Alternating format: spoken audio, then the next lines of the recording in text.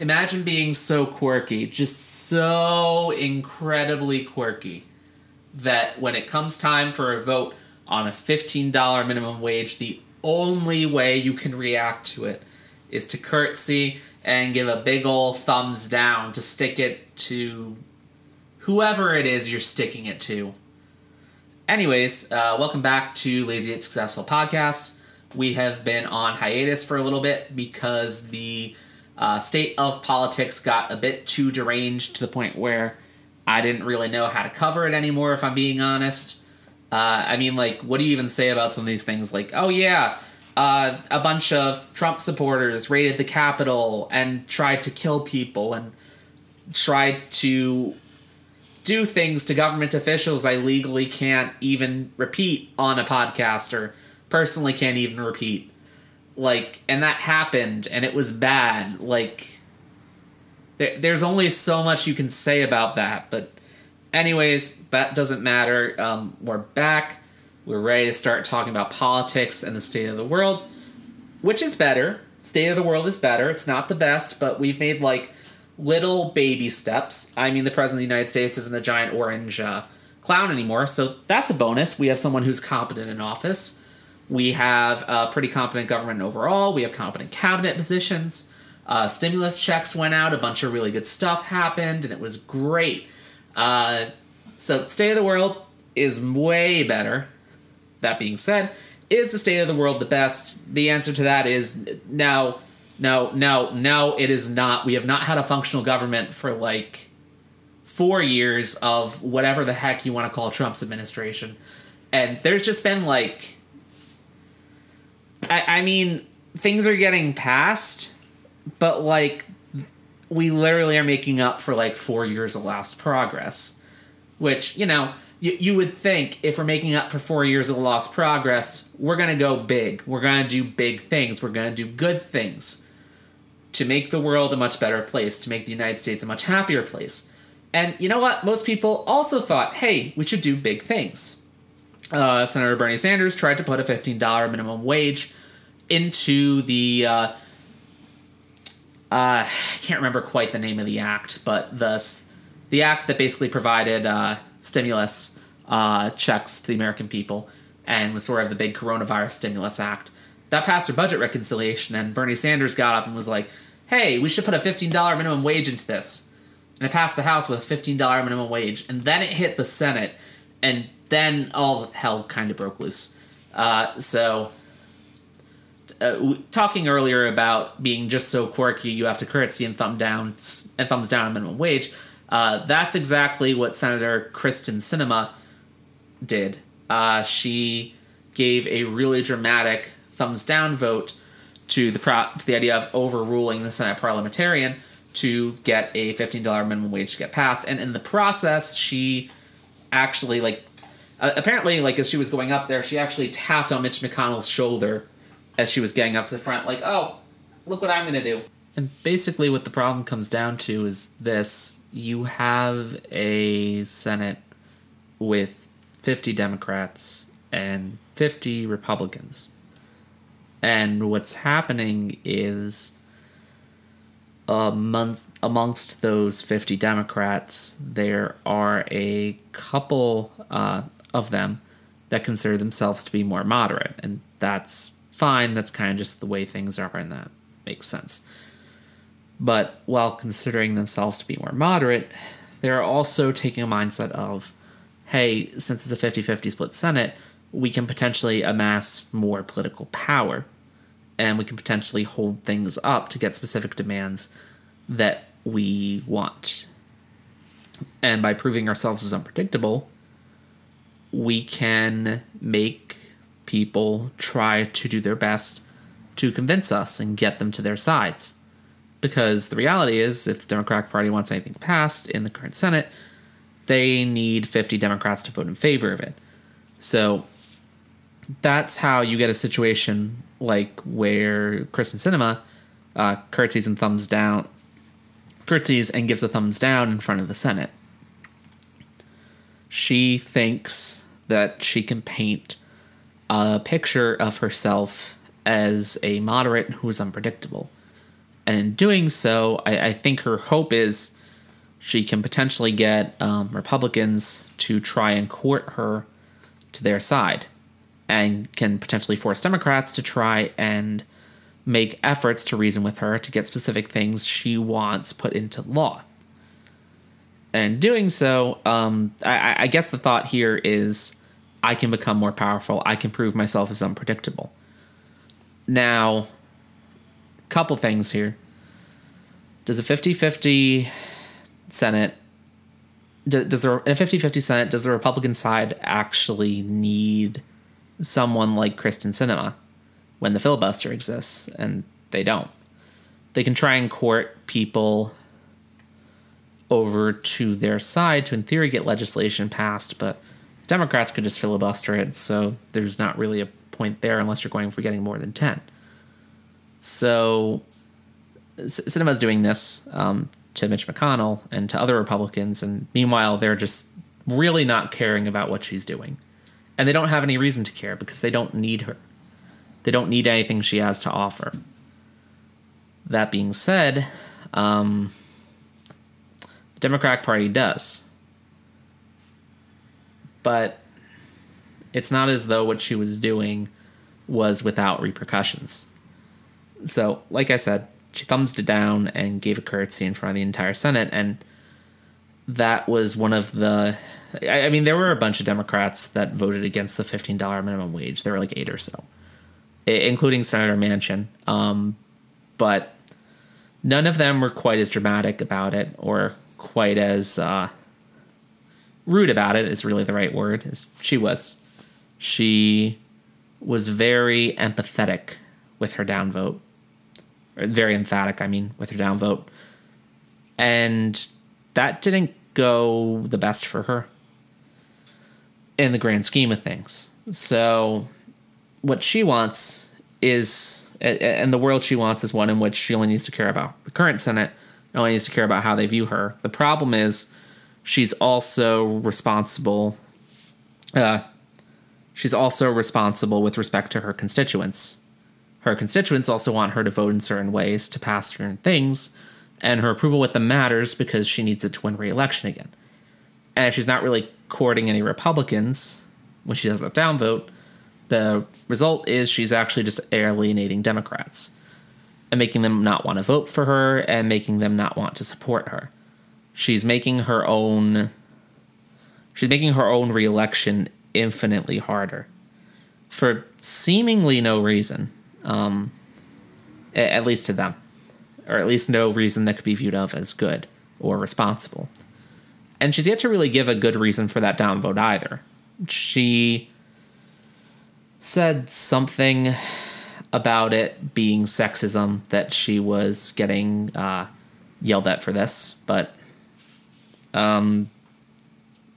good luck trying to sell that to anyone who's alive or exists.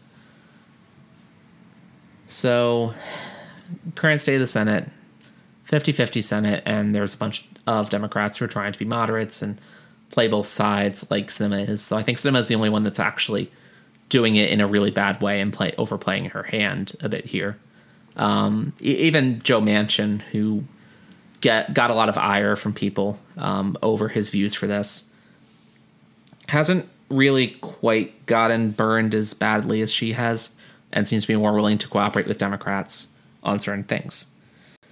And the main thing that there needs to be cooperation on, at least as of right now, is trying to eliminate the filibuster.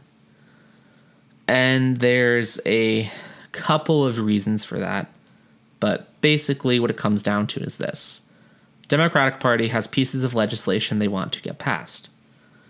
The Republican Party doesn't have any pieces of legislation they want to get passed or any reason to pass legislation. What they have is a goal to obstruct. And they have a goal to obstruct because if they obstruct, then they prove that the current Democratic government is ineffective. So that's why, for example, you saw 50 Republican senators vote against the coronavirus stimulus checks. Because if 50 Republican senators vote against it, then that makes it look like it has no bipartisan support. It makes it look like the Democrats are ramming legislation through. And if they could block it from happening, more importantly, it looks like the Democrats are ineffective at passing legislation at all. So filibuster is important to the Republican Party because they can use it and abuse it on every Democratic bill. There isn't really a specific angle in terms of we don't want to support this legislation because of X reason. We don't want to support this legislation because of Y reason. The bottom line is they don't want to support legislation because they want to prove that the government can fail. And if they prove the government that can fail, that makes it easier for them to instill their own government and make like wide sweeping changes, like try and pull a coup.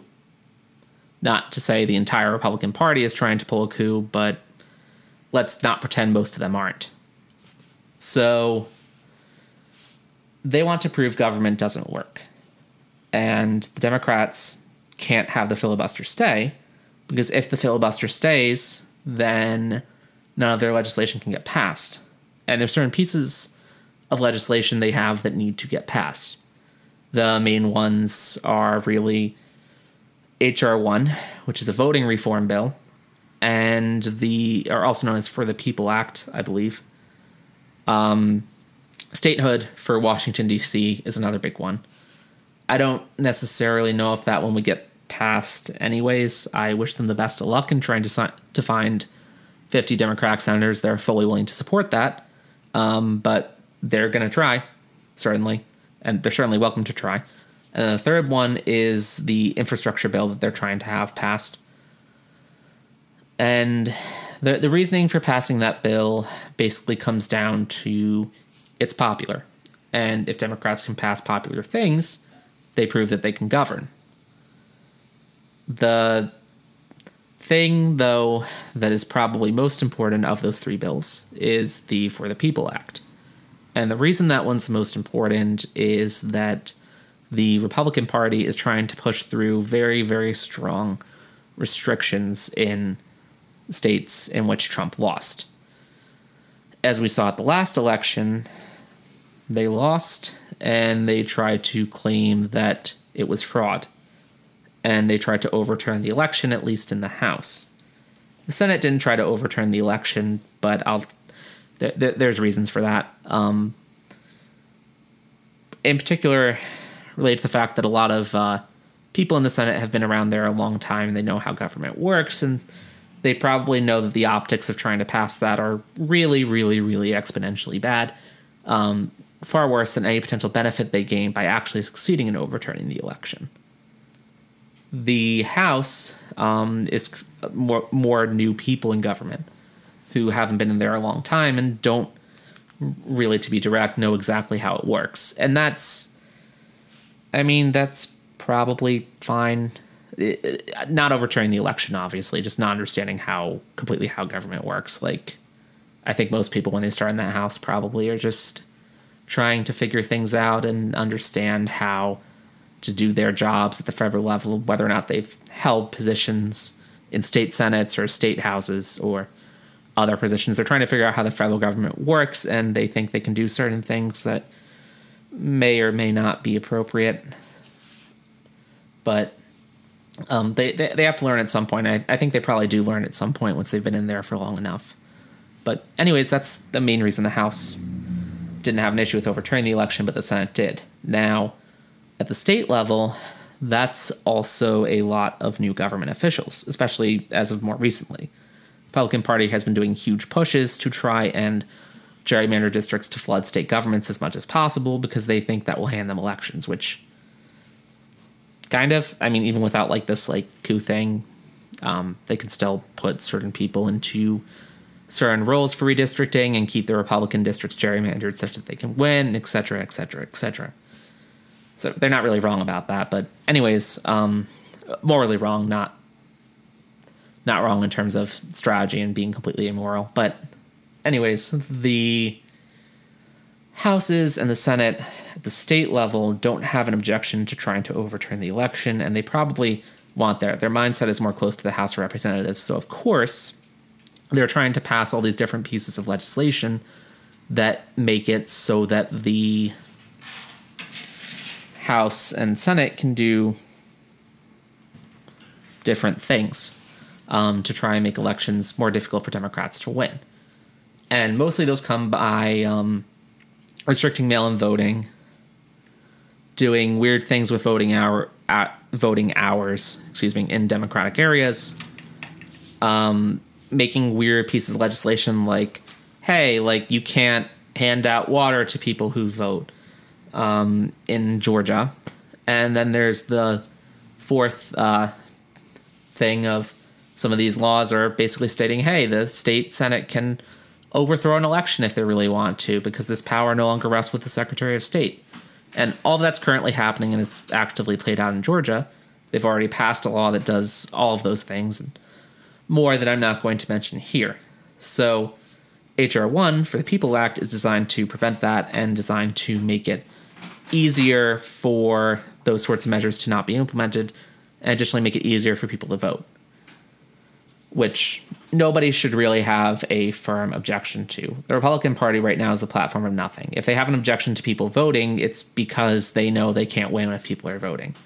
It's really a bit of a weird situation they've trapped themselves in, but it's how they decide to conduct things, and it's how they decide to turn themselves. Anyways, the Democratic Party wants this bill passed because they don't want elections to get gerrymandered for two reasons. One, obviously, it's going to make it's going to make it a lot harder for Democrats to win elections if all of these are passed because, that's the point of the laws in the first place. And two, they don't really want to have the same kinds of issues that happened in January when the House of Representatives made their best effort to try and overturn the election. So they pushed through this legislation to try and fix that and make things better.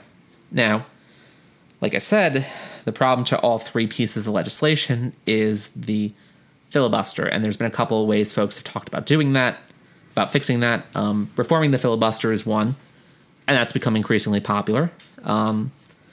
Trying to carve out an exception to the filibuster for voting rights is two, and that's also become somewhat more popular over time. And those are the two things that people are trying to pursue. I guess the third one is there's an effort to try and court Democrats to the Republican side, but to recruit Republicans to the Democrat side. And I think that's possible to a point, but the reality is 57 people voted to impeach the President of the United States for inciting an insurrection, only 7 of which were actually Republicans. You're never going to make it to 60 with those numbers because there's already 43 Republicans who think it's totally fine to just tell your supporters to freaking break into the Capitol and try to murder people. So 43 Republican senators think that's totally fine. So show me how you're going to convince 3 of those it's not. Seriously, show me or show anybody, and then we'll believe you that you can actually recruit 10 to your side. Especially when Republicans only stand to gain from this bill not being passed. Never mind, moral perspectives on the whole thing. But anyways, basically, that leaves the two options. And both of those options are being sort of blockaded by people like Senator Kristen Sinema, and actually at this point, pretty much just Senator Kristen Sinema, because every other senator at this point, just about, I think there's 1 or 2 outliers, but they haven't been vocal about supporting or not supporting, so it's 50-50 how they go. Kristen Sinema is the only person who has explicitly stated, I will not reform the filibuster, and I don't want to change the way the filibuster works.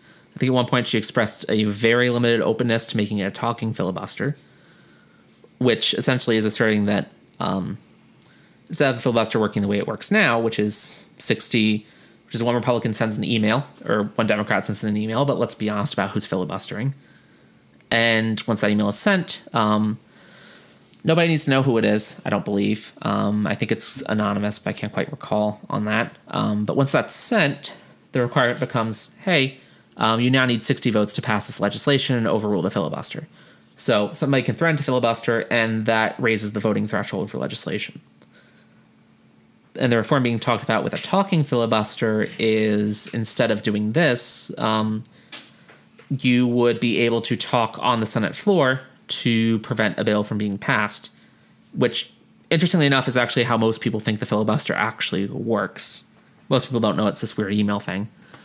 And you'd have to actually talk, and you'd have to talk for long enough to encourage debate on it. And then the thing will eventually get passed or get voted on with a normal voting threshold once you're done talking. With maybe like 60 votes to end the debate period or something like that. But naturally, most debate periods will end up ending on their own. So, talking filibuster is one of the reforms being talked about. The other reform is is just carving out something for this bill or voting right bills to say, hey, we can pass these without 60 votes, like budget reconciliation, which can be passed via 50 votes.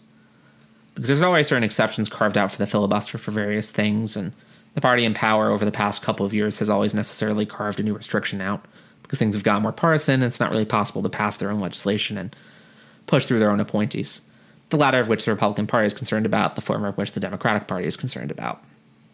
But anyways, for either of these things to happen, there need to be 50 votes, and the people who were not expressing openness to this, namely Senator Sinema, need to vote in favor of changing these things. And Sinema, at one point, as I said a talking filibuster would be fine, but she's also said she's not even she doesn't even favor the current filibuster.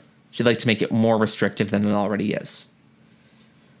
So right now, she's the main functional blockade to any legislation getting passed, since she's blocking the filibuster from getting reformed. So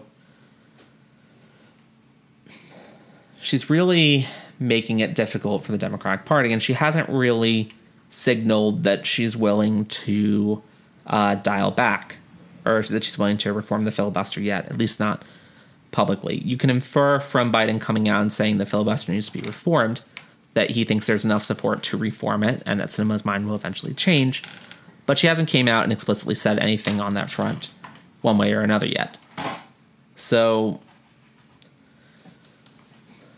I guess the first thing to think about is, can Senator Sinema actually block this from the legislature perspective? And yeah, she can. They need 50 votes to pass it.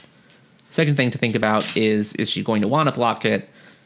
It depends on what the legislation is. The thought is, if the Republican Party is caught red-handed blockading this voting rights bill or something like DC statehood or something like the infrastructure bill, which are the three on the table right now, these are all very popular reforms. And if it is clear that the Republican Party is blockading these and not acting in good faith, that will convince Democratic senators that basically not voting to reform the filibuster is equally as good as not voting for these things in the first place. So the hope is that Sinema can change her mind, or will change her mind, when one of these pieces of legislation comes up to vote. But I mean, $15 minimum wage is also very popular, so I don't necessarily know, not necessarily as popular in Sinema's particular state, but still relatively popular, at least among the Democrats in that state. So I don't necessarily know if that would convince her. The other option that exists, or the third thing that could happen, is that Sinema just changes her mind on the filibuster altogether. And there is one thing that could potentially cause this. So Sinema is sort of taking a perspective of, hi, I don't vote like other Democrats do. I'm special. I'm unique. I'm quirky. Whatever. You're going to have to convince me to vote the way you want me to vote. But the reality is that she's already tried doing that, and it's damaged her reputation amongst her district. As it currently stands, her favorability rating has gone in the trash, and it's very unlikely that, given the outrage against her, she's even going to be able to run for another term at this point. Essentially, if she has interest in her political future, she's going to need a lot of work to try and dial back from where she's been, to try and make it so that she can actually pass, or try and make it so she can actually be viewed as a functional Democratic senator. And in order to do that, she needs to not only be seen as willing to pass some popular legislation, she needs to be seen as a functioning member of the Democratic Party, and she needs the support of the Democratic Party. So the reality is, Sinema might vote for the filibuster just to save her own behind here, because right now she's kind of trashed herself inadvertently through her conduct. So if she wants to win next time, the thought is she will probably change her mind on the filibuster, and I think she will. Then that leaves the fourth possibility, which is a bit, let's say, more interesting, which is essentially, does Kyrsten Sinema need to be a member of the Democratic Party anymore? Which, if she's taking a mindset of, I'm not going to pass popular things, and if her district voted for a Democrat, if her district wanted her to vote in certain ways, I'm wondering if the Democratic Party could even tell her, hey, start voting in line, or not only are we going to not support you at all, you're going to have to leave the party. You cannot be a member of the Democratic Party if you're going to continue voting in this way. And I mean, I looked a little bit into this at one point of, hey, can like a political party force someone out of it? And I don't really think there's a clear answer on that, because that's not really how party affiliation normally works. It's normally self-identified to a point, but I'm wondering if there's something that could be done by the Democratic Party to try and sort of just hamstring Sinema's ability to identify herself as a Democrat. And if that happened, it would potentially have some bad implications in the immediate case, which is control of the Senate would... Actually, I don't know what necessarily would happen with the control of the Senate, because her no longer being a Democrat doesn't necessarily mean she's going to be forced to be a Republican, or she's going to want to be a Republican. She might go independent and caucus with the Democrats, in which case nothing will really happen. But if she decides to caucus with Republicans, then control of the Senate goes back to Mitch McConnell, which is superficially bad. But at the same time, if the Democrats can't pass anything, once they have all their legislation that they want to have passed for the next 2 years, such as their budget reconciliation, which they've already used one of the few they can do, passed, and they know the Republicans are just going to filibuster everything, and they've pushed through whatever federal judges and whatever Supreme Court nominees and whatever Biden cabinet members they want, and they then tell Sinema, hey, go away and go caucus with the Republican Party, they basically have stuck things in a situation where the Republican Party now is going to be viewed as the ones obstructing everything, rather than the Democratic Party. So rather than the Republican plan of, rather than the Republicans' plan of showing the Democratic Party doesn't work, succeeding, and showing that when the Democratic Party governs, they can't govern, rather than that plan succeeding, what they end up doing is they end up taking the reins of government for themselves, at least until the next election, and they show that they cannot govern.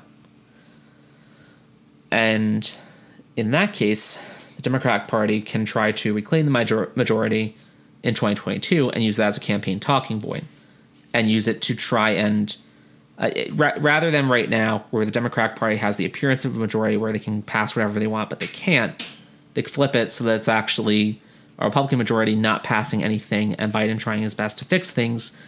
And then you basically end up creating a narrative where people are more encouraged to vote Democrat. And, there's ways to get there without doing that. There's ways to push that narrative through media, and there's ways to push that narrative through campaigning or political advertisements or debates, that the Republican Party is actually the obstructors here and push back against the narrative they're trying to push without going to such a drastic measure. But if Sinema isn't going to caucus with, if she isn't going to vote with Democrats and she's going to be a fake Republican, what is the point of keeping her in the party? And I think that I don't think the fourth possibility here is necessarily something that anybody wants. But if that possibility is raised, that could easily be enough to force Sinema to vote back in line. And I almost wonder if this is what... So, very consistently, the Republican Party votes the same way on all bills. I almost wonder if this is literally what Mitch McConnell's playbook is, like messaging these people and being like, hey, you vote the way I want you to, or you're done. And I'm almost wondering if taking from that playbook, if that is even a part of his playbook, could convince her to vote in certain ways and convince her to actually try to do things in a way that benefits the party that she's a part of rather than hamstringing it. And really, it's ridiculous she wants to hamstring her political party in the first place, but she wants to hold a certain degree of power and unpredictability. She's literally worn a t-shirt that says Dangerous Woman a couple of times to the Democratic Party to say, like, hey, you're not going to convince me how to vote. I'm a maverick. Kind of echoing like a drunk and incompetent John McCain. Not that John McCain was ever drunk and incompetent, or not necessarily that Sinema ever has. Just that she sort of has the image of a sloppy college student who hasn't cleaned up. Just in general, with how she's acted in the Senate, or somebody who drank a little too much at the party and sort of isn't presenting herself necessarily in a way she's going to want to present herself in, like the next day or whatever. No offense to anybody who's ever been sloppy drunk. It's just like, if you're going to act that way, why are you a senator? That's just my perspective on it. And if you're going to behave in this way, why are you pretending to be a part of a party you're not actually a part of? But anyways, all of this blockading underscores something else, which is, and all these issues with Kyrsten Sinema underscore something else, which is, I think, I do not like where she is right now, and I don't think she's conducting herself in a good way in the Senate, but I'm pretty sure she's exactly where she wants to be in, with some respect. She wants to be the target of hate by the Democratic Party because she thinks she can use that in some way. And she thinks she can use that in some way to sort of boost herself up. And sort of become like a magnet for the hate of the Democratic Party to convince Republicans to vote for her. When she runs for re-election and try and convince independents to vote for her. To show that she's not necessarily strictly a Democrat in the traditional sense and show that she's different. So I think Sinema, more than anything else, thrives on this sort of being viewed as the bad guy in this scenario. And yes, I think that is going to force her to reconsider her votes in certain ways because her constituents aren't going to like the fact she's acting in this manner and representing them in this manner. But at the same time, I think at least in the moment she did that, or shortly after the moment she did that, she wanted to be viewed in that way. And I think she's going to try and run with this to a point. I don't think it'll take her anywhere, and I think she'll eventually end up voting the same as the rest of the Democratic Party and sort of come back to earth and not basically try and do unpopular things for the sake of doing unpopular things. But it's what I think she's going to try it. I think she's going to try and be a target of hatred for a little bit, even though that's not necessarily going to work out for her. And so what this underscores is a lot of these a lot of the moderates, not that being a moderate's a bad thing, but a lot of these moderates are sort of trying to play the villain because they want the media attention, they want the attention, they want Republicans to vote for them, they want independents to vote for them, they want to be the bad guys. So the other thing you can do about that, if somebody's trying to be the bad guy, is just literally ignore them, which, funnily enough, is actually kind of happening with Sinema because, you know, I said that, like, she hasn't come out explicitly against the filibuster. I said she hasn't come out explicitly in favor of the filibuster, but in the past couple of weeks, she hasn't come out explicitly in favor against it either. Actually, she's kind of disappeared from the media entirely. She sort of seems to be in a timeout as far as the media is concerned. And I think with respect to how people get frustrated over the filibuster, as I've gotten frustrated over the filibuster in the past, to some respect, well, I think it's good to talk about these things. She should stay out of the she should stay out of people's minds to a certain respect, because the reality is she is, at some point, she's either going to be forced to fall in line, or she's going to get kicked out of her party or face some other consequence, or she's going to fall in line.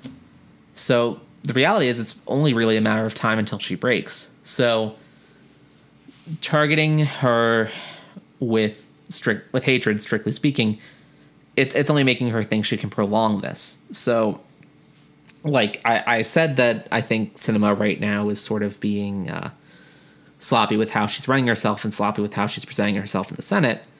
I don't think I'm wrong about that. I don't necessarily hate her for anything that she's doing. I think she's stupid. Like, not that she's personally stupid, but that she's acting she's not acting in the most intelligent way for the position she's currently in the Senate. But I don't necessarily hate her for anything that she's doing. She's just making a long stream of really bad decisions for inexplicable reasons. And I think that's the way to view her right now. Don't view her as like, oh, she's actually a Republican, she's some obstructionist.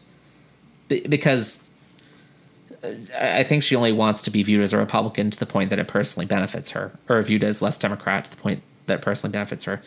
But I don't actually think she wants to be a Republican, seen as a Republican. I don't think she actually wants to be a member of the Republican Party either, or anything even like remotely along those lines. I think she just wants to be hated right now to a certain point, and she wants people to court her and people to feel like she has to court her and like she's a big obstacle, but she's really not. I think it's better to view her just as this is a person in the Senate who is not making good decisions, who is making very bad decisions, who is doing things that are not good. And there's no personal malicious reason as to why she's doing those things. She's just behaving in a certain way that doesn't make any sense. I realize I'm rambling a bit here, but I guess mostly what I'm trying to say is don't hate her. Because to a point, she wants to be hated. Ignore her and let her just, like, burn herself out of this, for lack of a better term. Let her spend the time of being out of the public spotlight, of realizing what repercussions this is going to have on her political future, and her continued conduct is going to have her political future, and just let her sort of sit and think about that and come to whatever conclusions she wants to come to. And, either she's going to vote the way people expect her to vote, or vote in a way that at least makes more sense and supports a little more popular things. Or she's not, and if she's not, then that's... She can do what she wants to do. She may eventually not be a member of the Democratic Party for it, but she can eventually not be a senator for it, but she can do whatever she wants. That's the reality of it. So, yeah.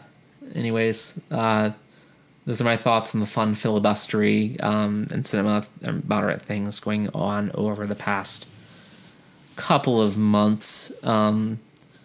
I should mention that I think Joe Manchin's also been a target of a lot of hate, and he's actually come around on the filibuster and sort of said, I want to make it a talking filibuster, and said, maybe we need to reform this. So I don't necessarily think targeting any more hatred towards Joe Manchin is good for anyone at this point.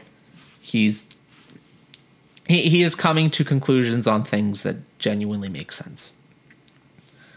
I think he's just acting the way he believed he should act.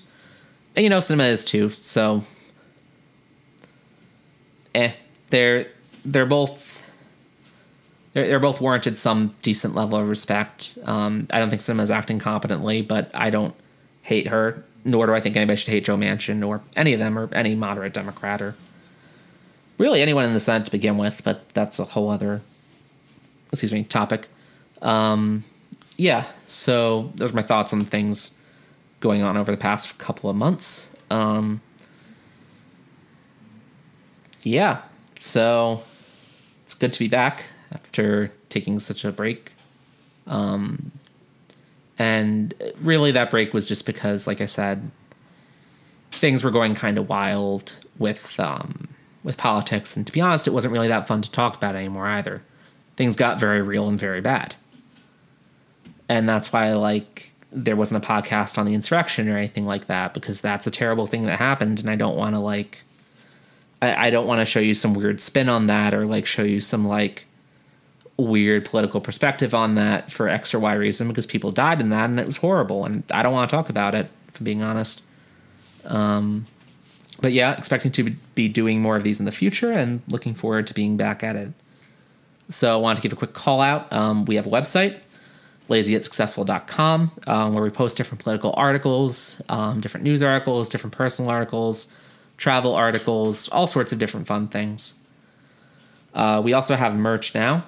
You can go to our website, lazysuccessful.com, and we have a merch page and links out to Amazon where we have it. And we have like a bunch of different... Well, we have a bunch of different things. We have crew necks, we have sweatshirts, we have t-shirts. It's all good stuff. So, yeah, thanks for tuning in. And I will see you guys next time. Bye-bye.